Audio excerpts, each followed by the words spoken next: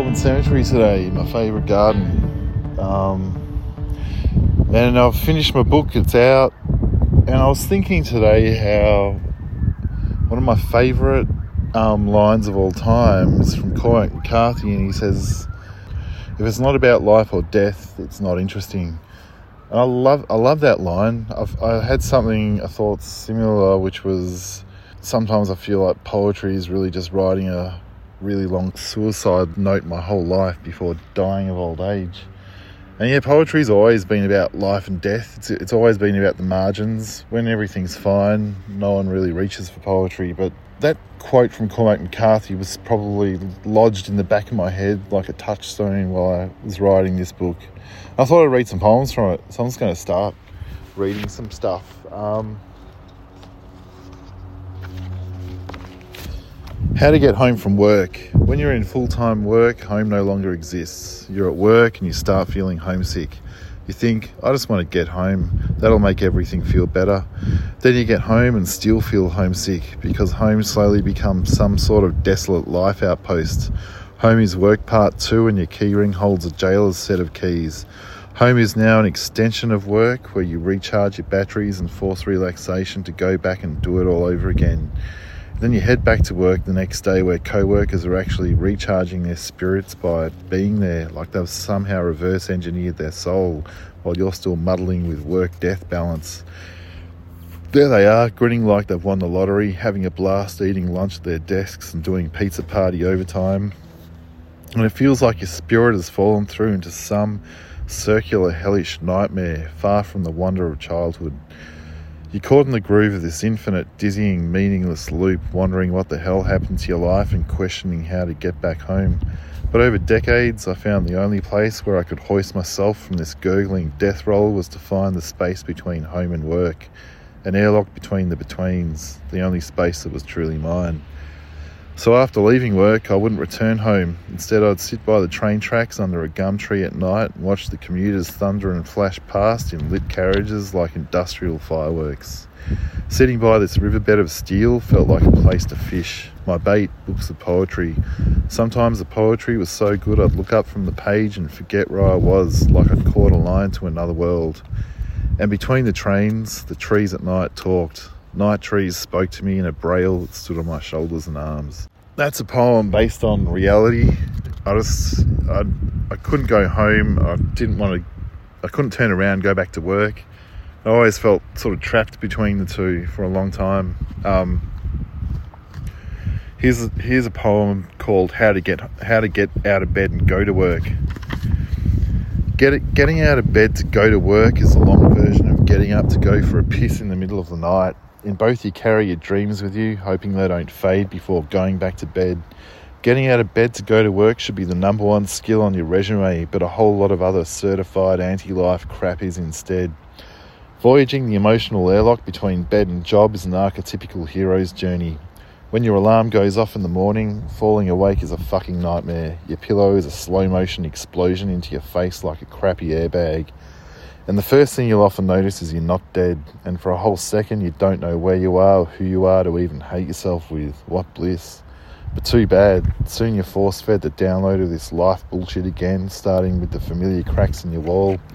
Then the memory of all of life's dramas and a job you have to go to come roaring out of the wall fractures. Your bedroom ceiling miraculously holds up a spiritual cave-in.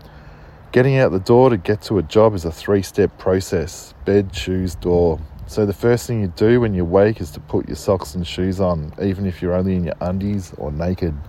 This way you're psychologically halfway out the door. It's a cart before the horse before the cliff thing. So be sure to buy pants that you can fit your shoes through. And coming home from work to go to bed is a whole different shit fest. At night, you crawl into bed thinking, didn't I just go to bed yesterday? As if going to bed is a never-ending task that you're trying to complete for once and for all. Apart from Cormac McCarthy's quote that I mentioned, that I kind of love, I've always thought it, but he just put it really simply into words. I was reading Catcher in the Rye at the same time, and I hadn't read that in years, and the first time I thought it, I just felt like it was just this bratty kid just out of teenagehood, and But this time I read it at the age of 47, 48. I was going, shit, I can kind of relate to the dude. He was just going, everything's bullshit. And it kind of is. I forget to question it sometimes. You just go, oh, fuck it, that'll do. And maybe it is more of a high vibration just to leave things be and just don't turn over rocks and just get on with your life. And that's true. I love stoicism in that kind of way. Complaint is almost a pointless backwards exercise, but I've always loved it when it's artfully done, when it can be, even though complaint is kind of a low-hanging fruit when it comes to art, it's kind of reactionary. When it's done really well, it feels like the boot of life is removed from my neck, and I can feel like I can breathe again. Just hearing someone say the complete obvious, turning the fakeness over on something, and it's like, fuck yeah, it feels really good. I just got a comment on one of my social media posts from an older bearded guy that has PhD in his bio, and he said, stop casting sardonic aspersions on common everyday life. I was thinking, oh shit, I've totally forgotten what sardonic means, and I've forgotten what aspersions means. He's got a PhD.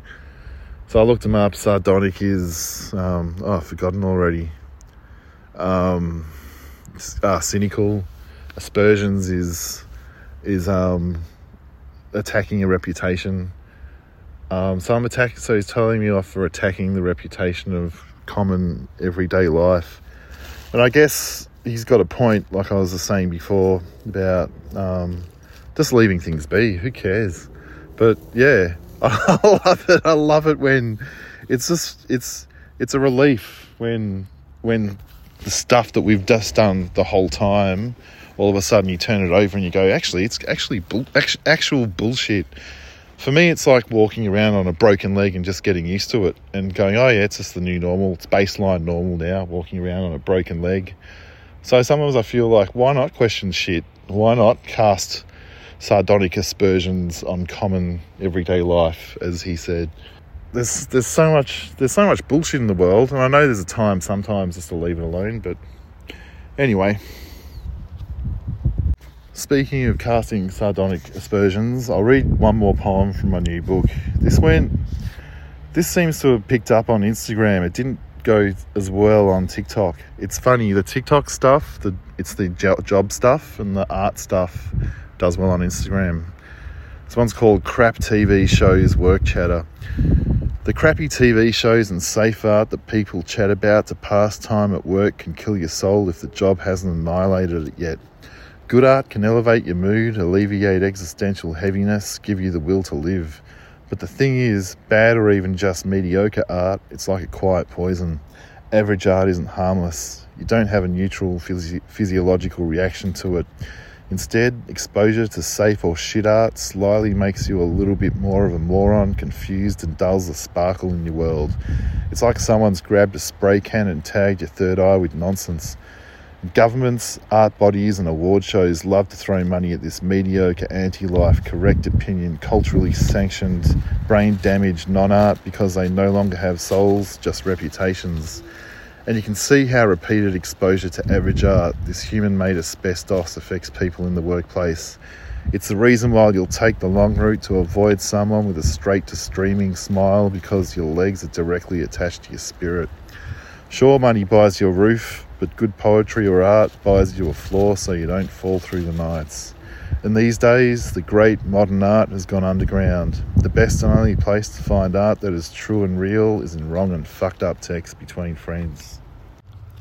Yeah, that one took off. I posted it around and it did okay on Instagram. And yes, a rapper called Def. His old name used to be Mos Def. Now he's Yasin Bey.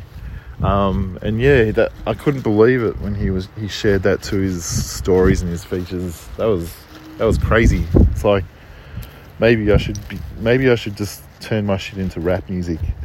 But it actually made me go back and go, okay, if this rapper likes this shit, maybe I should actually go and listen to rap music and give it some time, because I was just put off with the sound of it as a kid. and I just never bought into it. But now I've been listening to it for the last 6 months, on and off, not in any kind of intense kind of way. But I've missed out on a whole genre of music. Anyway, if you're keen to buy my new book, it's called Working 9 Lives, and you can it's in my bio link, and you can get it signed if you want, and I'll draw a little picture on it for you. Or you can also it'll be on Amazon and those other bookstores in March. And yeah, I'd love if you left a little reviewy thing if you're on Spotify or wherever you're listening to this podcast. But all that shit helps. So yeah, me would real appreciate it. Like, thank you, Darby.